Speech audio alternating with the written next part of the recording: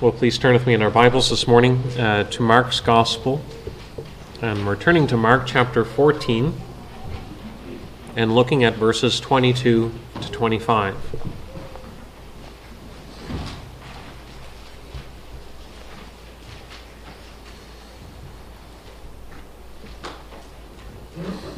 Mark chapter 14 and at verse 22.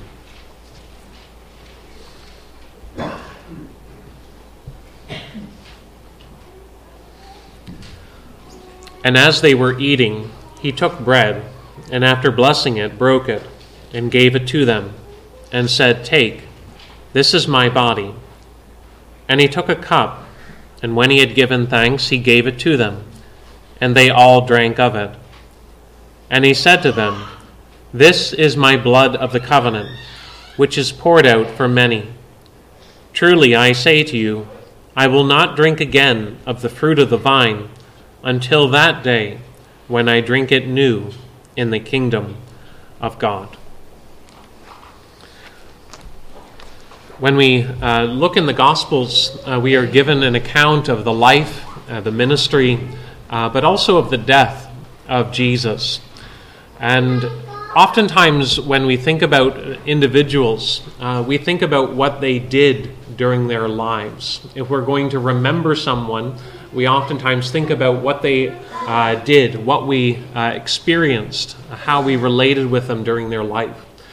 But this morning, as we're turning back to Mark's Gospel, we want to see how Jesus calls attention to how he wants to be remembered in his death, and why it is that Jesus wants that practice to be developed by his disciples.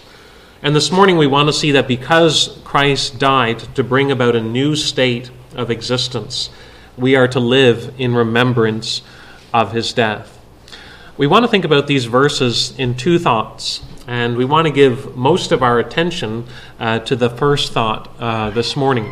We want to think about the institution or this meal that Jesus establishes that we oftentimes call the Lord's Supper. And we want to think about why Jesus establishes this practice. And we want to think first of the explanation that Jesus gives for why we are to remember his death. And then secondly, we want to think about the expectation that Jesus gives through this meal. So first, we want to think about the explanation that Jesus is giving. Why is he starting this practice with his disciples? And we see part of the reason why Jesus starts this meal, this practice, through the lens of the occasion or the context in which he does it. You remember last time we were talking about, back in verse 12, that it says it was the first day of unleavened bread. That it was a time of the year known as Passover. And Passover was one of the great annual feasts of the people of God. It was a feast in which the people of God remembered how the Lord delivered them from the land of Egypt, how he rescued them from the house of slavery. And the Lord had brought many plagues on the Egyptians.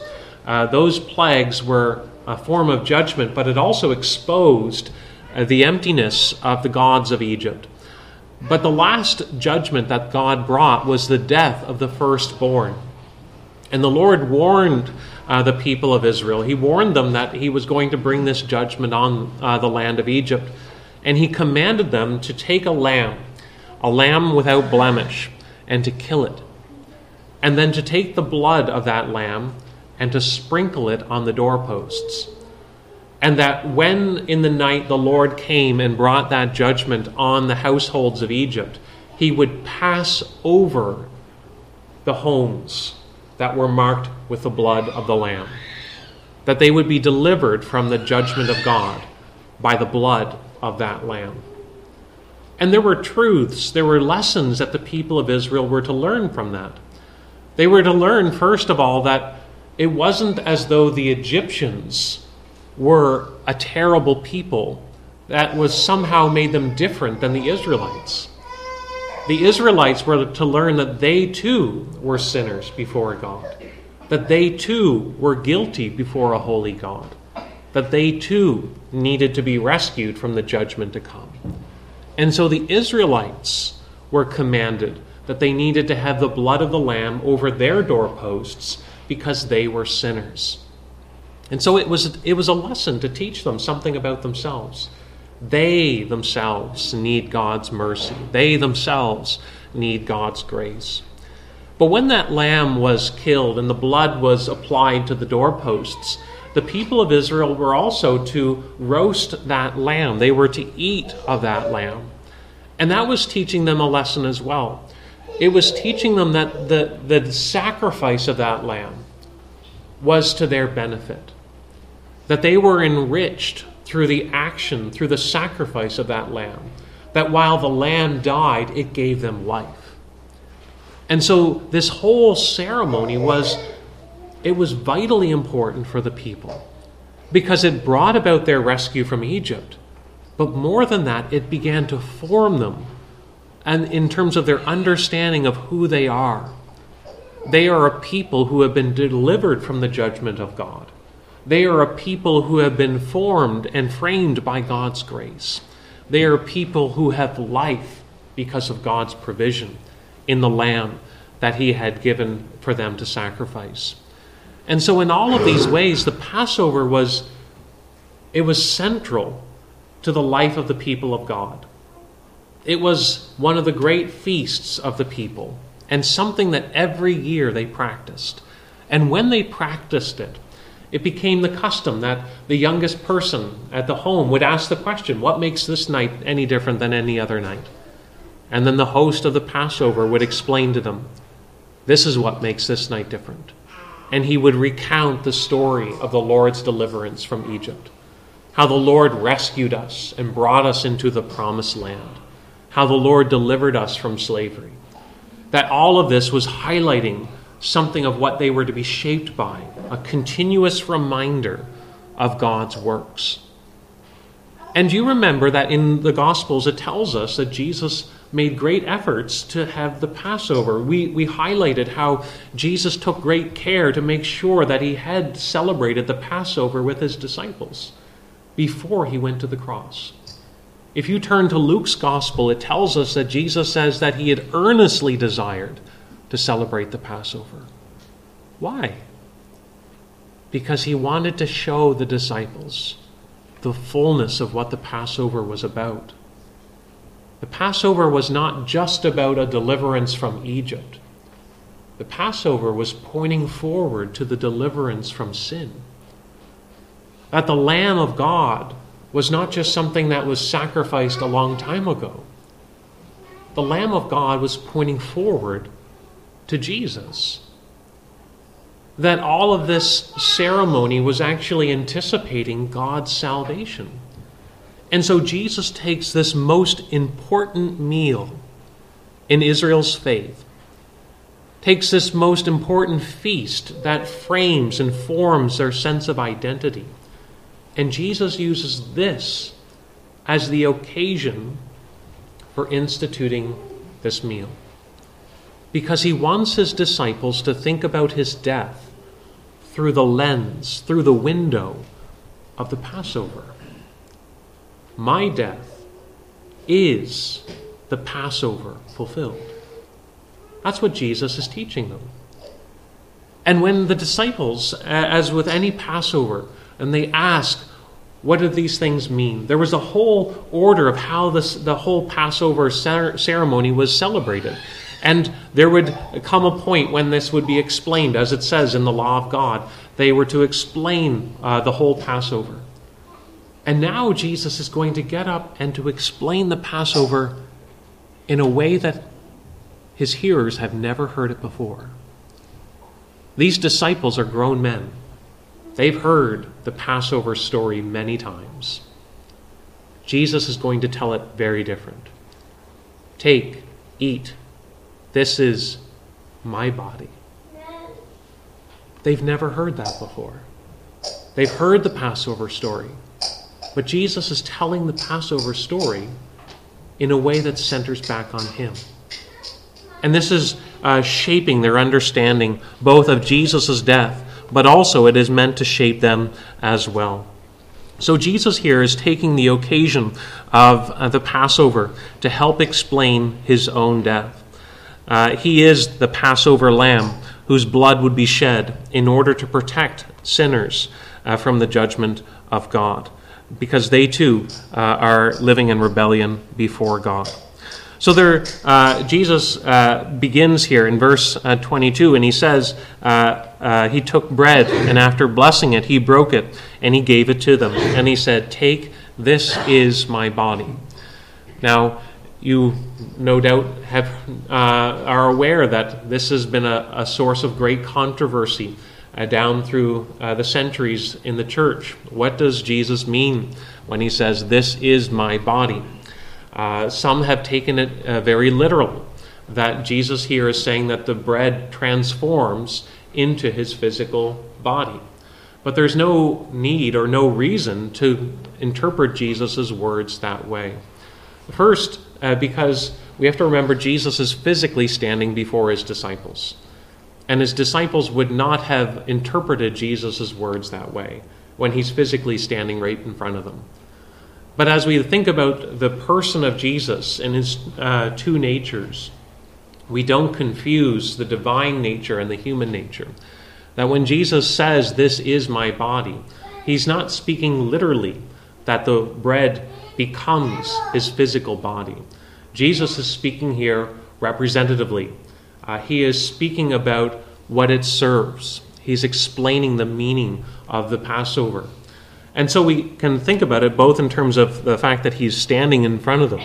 That would prevent the disciples from that kind of interpretation. But also when we think about how Jesus speaks elsewhere. Jesus oftentimes uses symbolism. I am the vine. I am the gate. I am the shepherd. That when Jesus speaks of himself as the gate, we don't literally think that he's a door, but we understand that he functions as an access point, that he is the means through which we get to the place we want to go, that he opens up an avenue for us to proceed. And so when Jesus says, "This is my body," Jesus is communicating to us that he is the provision of God that gives us life. That's what Jesus is trying to get at here. He's explaining it all in terms of the provision of God, even through the Passover sacrifice. So why does Jesus want his disciples to remember his death? This is what he wants to do before he's arrested. This is what he tells his disciples to do in remembrance of him before he goes to the cross. Why? Because he wants his disciples to understand God's provision.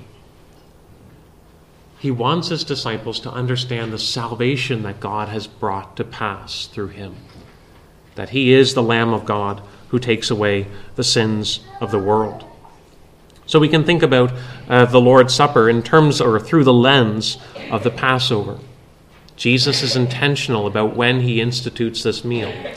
It's as the Passover event is taking place. But we can also think about the explanation of the Lord's Supper through the lens of God's covenant. Jesus, in verse 23, it says he took a cup. Again, this would have been one of the cups that would have been used during the Passover festival. Tradition says there would have been 4 cups that would have been used during the ceremony. And here Jesus takes a cup, and when he had given thanks, he gave it to them, and they all drank of it. And Jesus said, "This is my blood of the covenant, which is poured out for many." Jesus describes this meal in terms of a covenant. A covenant is a binding agreement with life and death consequences. And throughout Scripture, God's dealings with his people is always framed in terms of a covenant. That the way that God relates with his people is in this relationship of promise that has conditions, that has rewards, that has threatenings and curses. That it is structured, but it is a binding agreement. And here Jesus describes this meal as the blood of my covenant. Every Israelite knew that without the shedding of blood, there is no forgiveness of sins. But Jesus here uses the blood metaphor to describe a covenant being established. In the Old Testament, the people of God had a covenant with the Lord. God had made promises with them, with conditions that the people broke. They were unfaithful to God's promise. They were unfaithful to God's covenant. And so the curses of the covenant came on them. But the Old Testament spoke of a coming day when God would establish a new covenant. It would be a different kind of covenant in the sense that it would not be one that was broken. It was not one that would be failing, but it would be one that brings about the forgiveness of sins. It would be one in which peace is realized. And so Jeremiah speaks about it in Jeremiah 31. Behold, the days are coming, declares the Lord, when I will make a new covenant with the house of Israel and the house of Judah, not like the covenant that I made with their fathers on the day when I took them by the hand to bring them out of the land of Egypt. My covenant that they broke, though I was their husband, declares the Lord. For this is the covenant that I will make with the house of Israel after those days, declares the Lord. I will put my law within them, and I will write it on their hearts. And I will be their God, and they shall be my people. And I will forgive their iniquity, and I will remember their sins no more.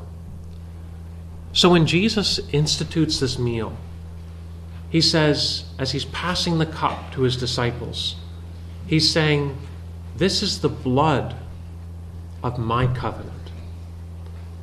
He's describing a new state of reality that is being established on account of his death.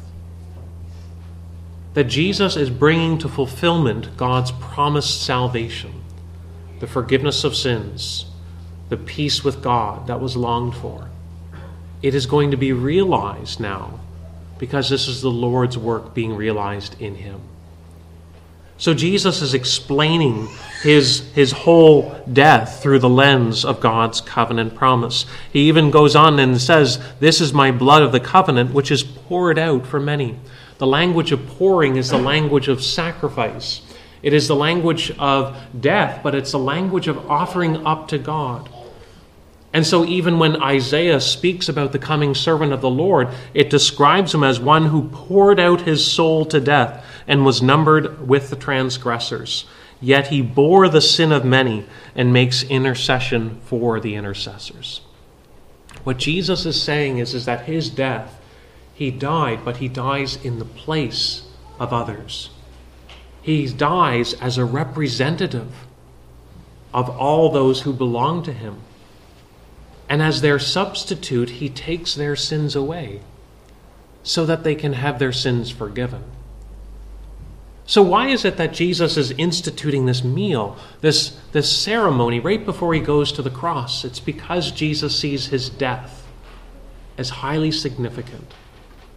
It is the fulfillment of the Passover theme of the Old Covenant, the picture of God delivering his people and saving them from judgment. It is the fulfillment of God's promise to forgive their sins and to establish a relationship in which they enjoy God's favor. And this event in history is so important that it is something that they are to do in remembrance of him. And it's to frame the way that they understand themselves as they live in God's world. So the reason Jesus is instituting this is so that we would be formed by the implications of his death, that we would be able to make sense of who we are and to be able to live before God on the grounds of Christ's death. On the one hand, we can begin to acknowledge I'm a sinner. But on the other hand, I can acknowledge there's a Lamb of God who's been sacrificed. On the one hand, I can confess I'm unfaithful. I've broken God's covenant. And yet on the other hand, I can appeal to the fact that Christ fulfilled the covenant. He came to establish the new covenant. And so I begin to make sense of my own guilt. I begin to make sense of my own failings in life. I'm able to live now by faith because I see what God has been doing and I see how everything is pointing to Christ. Jesus explains that this meal is important because it is meant to help us understand God's salvation. And so he explains it then through the lens of the Passover and through the lens of the covenant. And Jesus wants them to do this in remembrance of him. That begs the question then. Are we doing this? Are we living in remembrance of Christ's death? Are we being shaped by the implications of the death of Jesus? Or do we carry on life without reference to what Jesus has done, as though it does not touch on our own situation? That we are to be shaped by these truths and to live in response to them.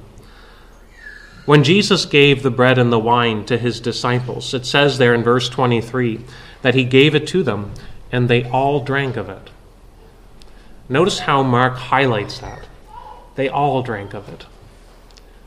But very quickly after this, Jesus is going to tell these same disciples, all of them, that you will all fall away from me. You will all desert me. You will all abandon me. Jesus knew they were going to be faithless when he needed them most. And yet, he still gave them the bread and the wine. In spite of their own shortcomings, that meal was for them. Because it wasn't only for those who have attained to a certain plateau of sanctification. It wasn't only for those who'd never failed. Jesus instituted this meal for sinners, even those who had been unfaithful, but who recognized their need of a deliverer. Those who recognize their need of a lamb to be slain. And so here, Jesus gives this to his disciples who are characterized by their shortcomings, disciples who are sinners and who are not perfect themselves. And so when we think about who is it that should be taking part in the Lord's Supper, it is all those who understand what it is about. If you understand that the Lord's Supper is about highlighting that you're a sinner before God, if you understand that God is a God who is gracious and who has provided a Savior in Christ, if you understand that Christ's grace is available for you, if you believe that, then the Lord's Supper is for you as well. That Christ is for you, and we're to receive him by faith. So the Lord's Supper is something that is explained. It is explained through the lens of the Passover, through the lens of the covenant, but it is being explained here in a meal. Bread and wine. Do this in remembrance of me. Why can't we just hear about it? Why can't we just come and hear the Bible read to us? Why isn't that enough? Why do we need to receive bread and wine? In part, it's because we need these truths impressed upon us. And grace is not something that we naturally embrace. Because these things will seem strange for us to actually operate on the basis of. We need to be reoriented, recalibrated by these truths. And that's something that touches us, not just in our minds, but something that we experience physically as well. And knowing the weakness of our faith, Jesus wants this meal instituted so that we are impressed by it again and again and again. You think of a marriage. A husband might tell his wife, "I love you." He expresses his love for his wife verbally. But if that husband never touches his wife, he never holds her hand, he never kisses her, he never shows her his love, then the wife may begin to question whether it's all just in her head. Is it really true? And here in the Lord's Supper, what is being communicated verbally, that same truth is coming to us physically, so that we are confirmed that God's grace is real, that there is a Savior of sinners, that God does provide for our needs, that Christ is willing to forgive sinners. And so we are to be shaped by that. Physical touch then confirms the same truth of verbal communication, but it allows us to live with greater certainty of the love that is expressed. The Lord's Supper is meant to reshape our view of the world then. Tim Chester points out each time that we celebrate the Lord's Supper, we do so as sinners in need of God's grace. We act knowing that we are sinners. We act as children of our Father. We act as the bride of Christ, who are bound permanently in a marriage covenant with him. We act as those who have been joined together by the bond of the Spirit into a new community, the people of God. We act as those who have been liberated and redeemed by the blood of Christ. We act as those who are participants in Christ, dying to self and living a new life. This is why the church down through the centuries has described the Lord's Supper as a means of grace. It is a way in which God is working in a person's life to bring and to nurture their faith, to strengthen their faith. It is a blessing to them. How? Because it's communicating to them again and again the truths of God's grace. It's forming them to see who they are in light of Christ. It's forcing them to live in light of God's reality. And when we realize that, it keeps us from concluding that if we have the Lord's Supper regularly, then it becomes less special. We actually see that it is a regular practice because it is meant to form us. It is meant to shape us so that we live confident of God's grace and so that we live in light of God's accomplishment. The Scriptures do warn about the danger of partaking in an unworthy manner. That is, doing so in a way that disrespects the honor and the integrity of God's glory. But that is not meant to simply serve as a barrier. That is ultimately meant, as Paul goes on to say, to cause a person to examine themselves so that they will come to a place where they want to participate, so that they do honor God in their response. And so, again, we have to ask ourselves, do we believe in God's grace? Do we believe that we need God's grace? And do we believe that God's grace is found in Christ? That's what is to shape our understanding of this meal. So there's the explanation that Jesus gives. But there's also the expectation that Jesus highlights. In verse 25, Jesus says, "Truly I say to you, I will not drink again of the fruit of the vine until that day when I drink it new in the kingdom of God." In the Old Covenant, when the head of the household would celebrate Passover, he would highlight why they are celebrating the Passover. The Lord has delivered us, our fathers, from the land of Egypt. He has brought us into the land of promise. That it highlighted both the past, but also where that past was leading to. It was leading forward to entering into the promised land. So here, in a similar way, as the Lord Jesus explains this meal, he explains that the Lord's Supper points not only to the deliverance from sin, but to the gift of eternal life in the kingdom of God. He says, "I will not drink again of the fruit of the vine until I drink it new in the kingdom of God." The Lord's Supper then does not simply look back, but it looks forward in anticipation of a new state to be enjoyed. Just as we need to be impressed about the reality of God's grace towards our sins, what has happened in the past, we need to be impressed with the fact of what lies ahead. We need to be people who are shaped by hope. Because Jesus here promises that he will taste of the vine again. He will drink it new in the kingdom of God. That the new wine is a sign of abundance, of joy, of God's gladness being realized. And here Jesus highlights and depicts a time in which the kingdom of God is enjoyed in fullness. A time when the Lord will reign as king over the earth. And so Jesus points us forward even as we look back.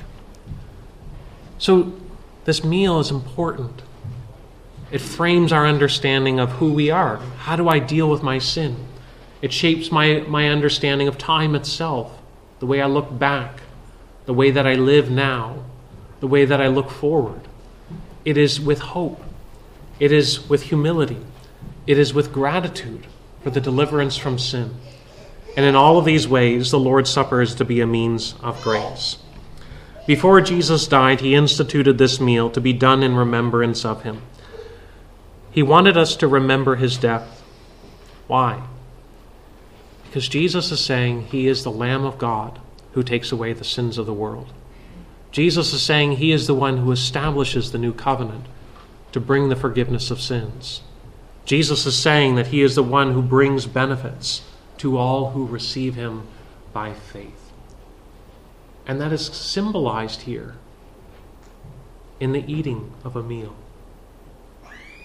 Just as we might sit down at a table, whenever you sit down, the next time you sit down at a table, recognize that when you sit at a table, you are acknowledging that you are someone that can't go very long without eating. You need food to live. And when you sit at the table, you are granting the fact that what is to be provided will satisfy those needs. And so when you receive of that meal, when you receive of that food, you are saying, this is a provision that I need. Jesus institutes a meal intending to do the very same thing, saying that he is the provision and that in him we'll be satisfied because he deals with our sins, because he brings the blessings of God, and in him we have life and hope and peace. Are you living in remembrance of Christ? Have you received him as the provision of God? Let's pray.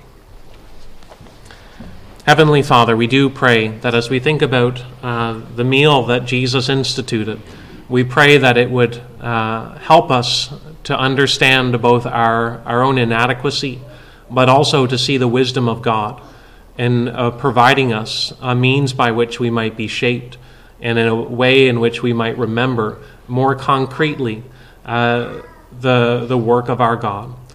Lord, we ask that by your Spirit we would treasure up what has been given to us, and ultimately that we would treasure the gift of the Lord Jesus. Go before us now, then, we pray. Take away our sins. In Jesus' name, amen.